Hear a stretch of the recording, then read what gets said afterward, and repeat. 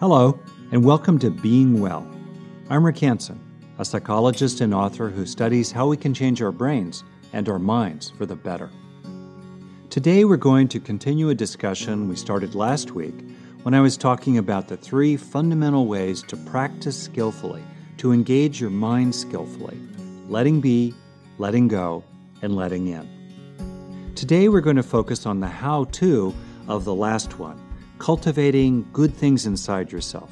And we'll be answering the question of what you can actually do right in the flow of your everyday life to grow the good stuff, inner strengths of various kinds inside yourself, especially in the face of the brain's evolved negativity bias, which makes it more like Velcro for the bad and Teflon for the good. So we're going to tilt that bias in your own direction, making your brain more like Velcro for the good and Teflon for the bad. We do this by using a method I call taking in the good, or more formally, mindful cultivation. Taking in the good has 4 fundamental steps that I remember with the acronym HEAL, H-E-A-L, which stands for have, enrich, absorb, and link. And that will be the focus of today's episode. Okay, here we go. 2 weeks ago, the first in this series, I talked about how you can use your mind to change your brain. Pretty basic, pretty great. Second talk last week was about the 3 ways to engage the mind, 3 ways to practice. We can first be with what's there without trying to influence it. Or second, we can reduce what's negative. Or third, we can increase what's positive. If the mind could be likened to a garden, we can witness the garden, we can pull the weeds, and we can plant flowers. All 3 are important. My focus in this series of presentations is on the third of these, the planting flowers aspect of practice, and it's important for me to put it in context. Okay. Now, today, I'd really like to talk about the how-to.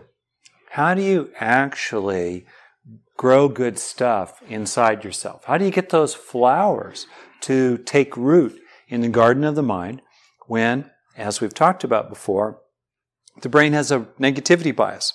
Using the metaphor of the garden still, that soil is very fertile for weeds because Mother Nature needed our ancestors to learn quickly and well and hold on to the learning from painful, frightening, threatening, frustrating, loneliness-inducing experiences. Because if our ancestors ever survived those experiences, they needed to learn from them deeply so they could avoid them in the future. Because they may not get it. They might not have gotten a second chance to survive. That's the negativity bias of the brain, which on the other hand makes the brain very inefficient at internalizing positive experiences and turning them into happiness inside, or feeling loved inside, or feeling loving inside, or wisdom, or mindfulness, or virtue inside. The brain is very inefficient at turning positive experiences into these inner resources, inner strengths, even though the basis of the inner strengths like happiness or lovingness or resilience, determination, or virtue, the basis of those inner strengths is primarily positive experiences. In effect, there's a kind of bottleneck in the brain that makes it hard to get those positive experiences to become inner strengths. What are we going to do about this?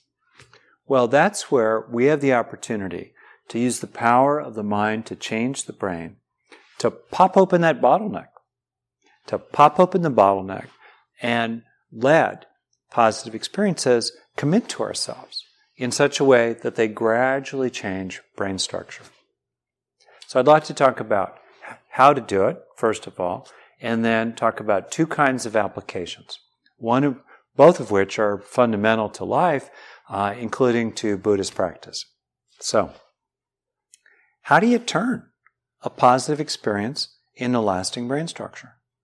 Because we have the opportunity to do that in the most important minute of our life, which is the next one, minute after minute after minute after minute, right? We can't do anything about the past. Much more than a minute into the future, our influence starts to fade rapidly. but we have pretty good influence over the next minute in terms of the range of possibility. What will we do with the most important minute of our life? The next one. Minute after minute after minute. All the minutes of our lives. As I say in Tibet, if you take care of the minutes, the years will take care of themselves. The way the brain forms structure, as you may have heard me say, is not the way you install songs in an iPod, right? If we want to get songs in an iPod, we just kind of hook it up to our computer or log on our internet Wi-Fi or whatever, and we just kind of transfer them over. Zip, they're there. The way you get songs into the brain, the way the brain records the good music we all want to get inside ourselves, is you've got to play it.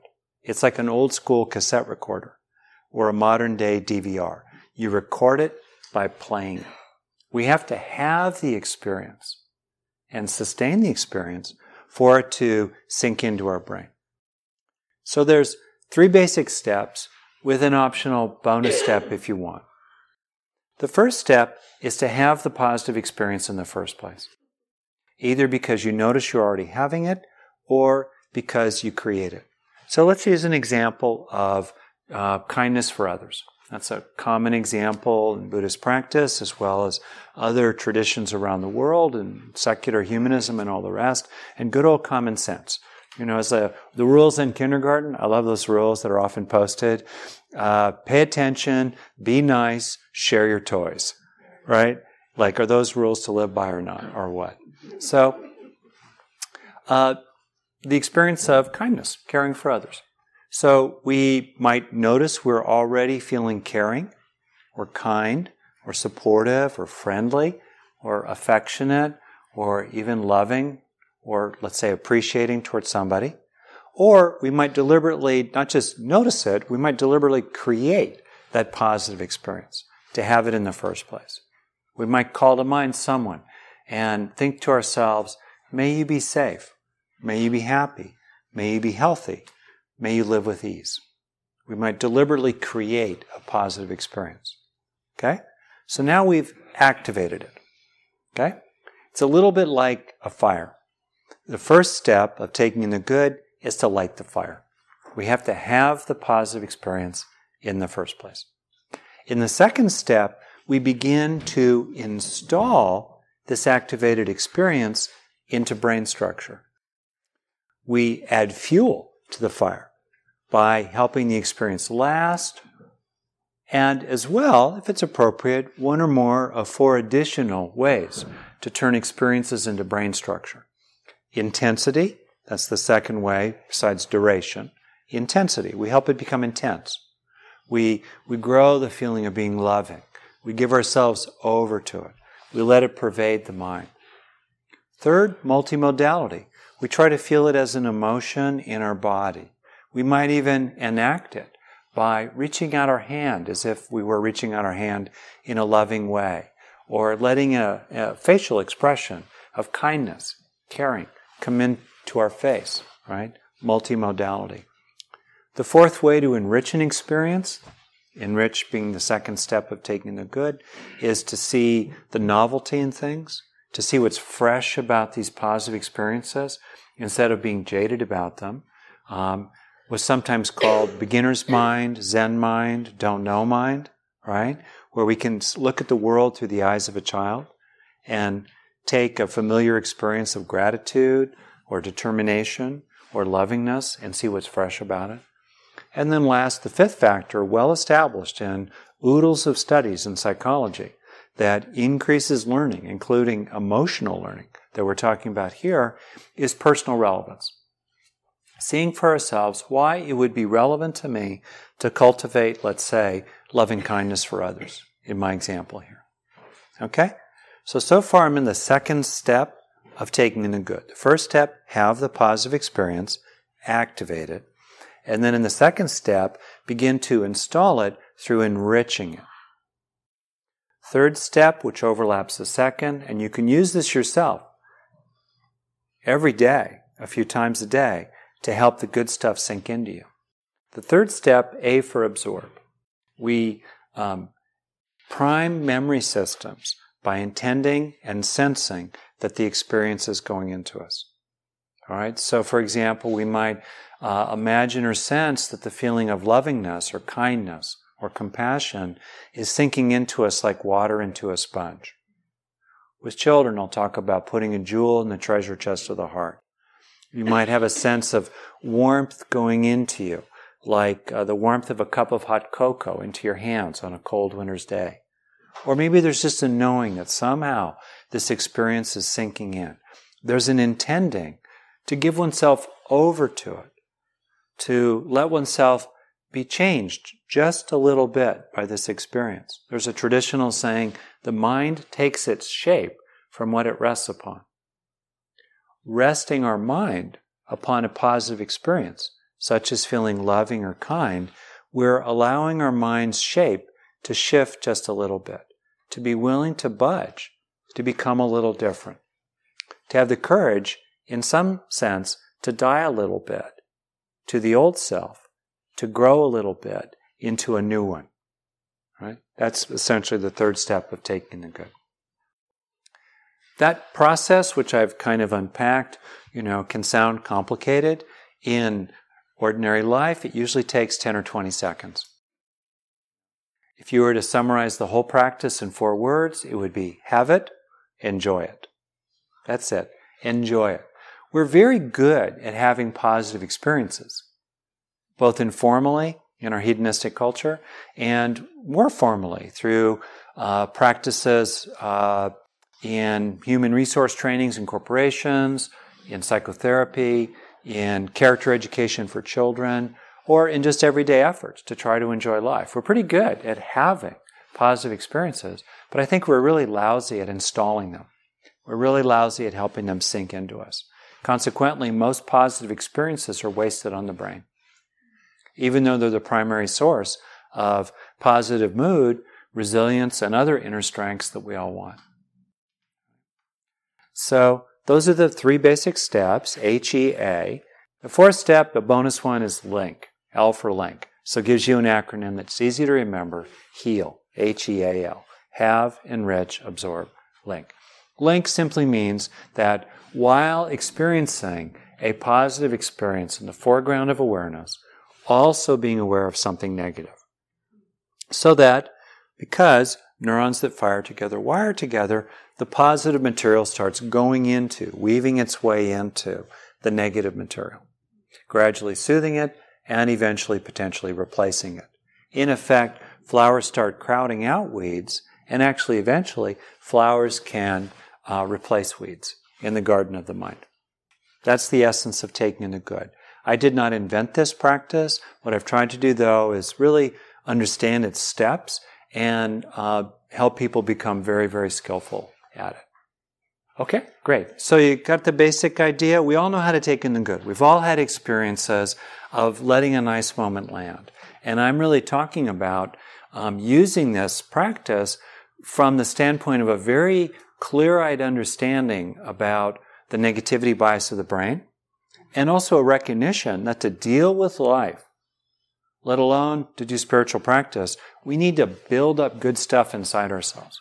For me, taking the good is not about positive thinking, which is usually wasted on the brain, because those thoughts don't become experiences that sink into neural structure. Nor is it about looking on the bright side. Actually, paradoxically, the more we look on, the more that we see the good facts, and we allow ourselves to have legitimate, typically earned good experiences, the more that we do that and build up resources inside, the more capable we become of seeing and dealing with the hard things in life. It's a very important frame here for me. So we can use these methods in 2 kinds of ways. The first way I'll call sort of the ordinary way. The ordinary way includes developing a greater sense of gratitude and well-being and optimism and everyday effectiveness. And also, we can use the ordinary way to take in the good to heal old pain. We can deliberately look for those key experiences that are the antidotes to what ails us. They're the medicine for what ails us. And to use a framework that I have found very helpful, grounded in the evolution of the brain, we basically have three kinds of needs: safety, satisfaction, and connection. In effect, the brain uses three overarching systems to meet these needs. We avoid harms, we approach rewards, and we attach to others. And to use a metaphor, that's an easy way to remember this, these needs are loosely related to the three stages of brain evolution. We need to help the little inner lizard feel safe. We need to help the little inner mouse feel satisfied and fed. And we need to help the little inner monkey feel loved. So if you've heard me say this probably, in a way, we need to pet the lizard, feed the mouse, and hug the monkey. Okay. And so here's the deal. If we have issues with safety, positive experiences in the approaching reward system are not going to be very helpful. For example, if you're feeling threatened, gratitude is nice, but it's not going to solve your anxiety.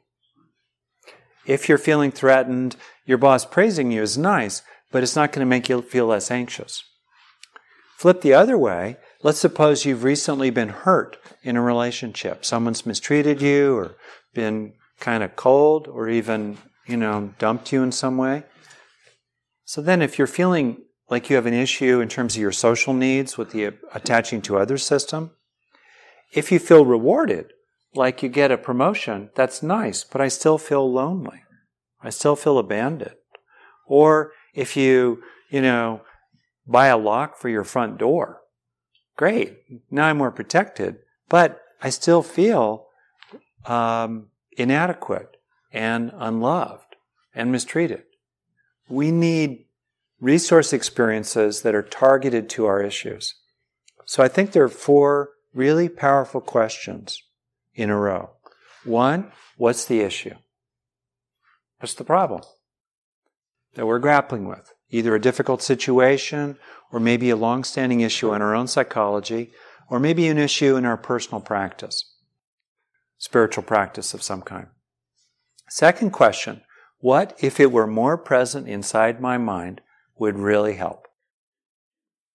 That's an incredibly useful question. Third, now that I know what that inner resource would be. In other words, if I'm feeling anxious, it would help to have more sense inside my mind of being protected, or relaxation, or inner strength. Or if I'm feeling frustrated or disappointed, or like there's a loss, well, it would help me to feel more grateful, or glad, or pleasured, or accomplished. Or if I'm feeling, in terms of the attaching system, if I'm feeling mistreated, or inadequate, or lonely, or unwanted, or devalued, left out, voted off the island, as it were, well then, it would serve me to have more experiences of being seen, wanted, included, prized, sought, befriended, liked, appreciated, even loved. See? So then, yes, so you see the examples of answers to the second question? Then once we know what we're looking for, we get the good stuff inside ourselves by having experiences of it. Now that I know in my answer to the second question, what it is I'm trying to grow inside myself, third question, how can I have experiences of this? How can I be a friend to myself and help myself have experiences of this? Either by highlighting experiences of this strength that I'm already having, and instead of wasting them, take the extra 10, 20 seconds to help them sink in. Or how can I look for opportunities to have this particular experience that would serve me? When I realized in my late teens and early 20s that I really needed to have experiences of being included and liked, because that's where my personal wounding was, I really looked for opportunities to have those experiences. I looked for evidence that people, they weren't, $1 million moments. These were not my best friends, but they were moments where people were friendly or appreciative or including or warm or even liking. Gosh, and when I saw them, I knew they were high-value experiences for me. Okay, that's the third question. How could I have more experiences of this inner resource that I need more of inside me? And fourth, once I'm having this experience, once it's activated, fourth, how could I install it in my brain? How can I help it sink in? 10 or 20 seconds at a time. In the most important minute of my life, the next one. So that's the ordinary use. We can use taking in the good for everyday well-being and effectiveness, and in targeted ways to bring in the key resources, the antidote experiences, the soul food that we really, really need. Then there's I don't know what to call it. I'll call it the extraordinary use of taking in the good. In the Buddhist model of our suffering, which is utterly psychological, the Four Noble Truths, as you may know, there is a truth of suffering, which is an experience. Suffering is an experience ranging from subtle stress or discontent or unease or unsatisfactoriness of things, all the way out to excruciating mental or physical anguish. Second, in the Buddha's model, a primary, if not the primary source of our suffering is, in a single broad umbrella term, craving. Or in more conventional language, drivenness, pressure, resisting in terms of the avoiding system of the brain, grasping, chasing in terms of the approaching rewards system of the brain, or clinging, clutching in terms of the attaching to others system of the brain.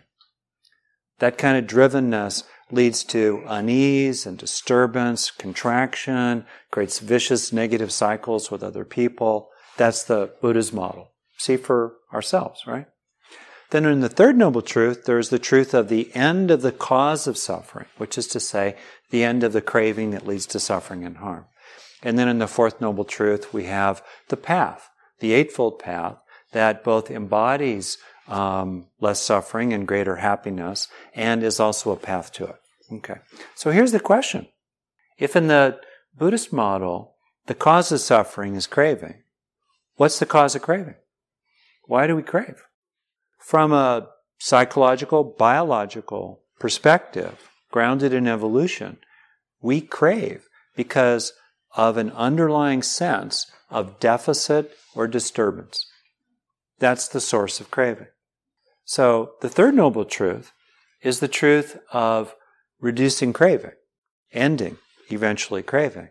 How do you actually do that with a biology that has evolved over 600 million years in terms of the nervous system, grounded on nearly 3 billion years before that of life altogether? How do we help ourselves come to the end of craving when we have an organism that survives through craving and suffering and craving? Survives through being able to suffer, which generates craving, and then survives through craving that leads to more suffering while also passing on genes. This is where the extraordinary usage of taking in the good comes in. Because when we take in the good, in the moment of taking it in terms of our core needs for safety, satisfaction, and connection, in that moment we have an opportunity to experience that our core needs have been met. In this moment, we are truly safe. Or we can experience in this moment, we are truly full. There's everything that we need here. Or in the moment, we can experience we are truly connected, included, liked enough, loved enough, popular enough, valued enough. And in this moment, it's possible through registering good experiences that in that moment at least, there's no true basis for craving. There's no deficit. Nothing is missing. There's no disturbance. And through repeatedly internalizing wholesome positive experiences, repeatedly registering the sense of no deficit and no disturbance, gradually we can weave into the fabric of our being an unconditional sense of needs met, of safety, of satisfaction and connection. So there's no actual basis for the craving that leads to suffering and harm. That's the extraordinary usage of taking the good. To gradually cultivate such a profound sense of all-rightness and fullness and loved and lovingness that there's no natural basis for any craving or harm.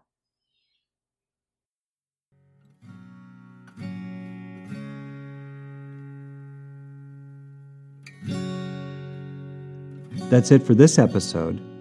And if you enjoyed it, please consider subscribing to the podcast. I'd like to say also that if you like this material, I bet you'll really like my free weekly Just One Thing newsletter. It suggests a simple practice that will bring you more joy, more fulfilling relationships, and more peace of mind and heart, with a new practice every week. If you'd like to sign up for the Just One Thing newsletter, I've included a link in the description. We'll be back later this week with another short episode on taking in the good. Until then, I'm Rick Hansen, and be well.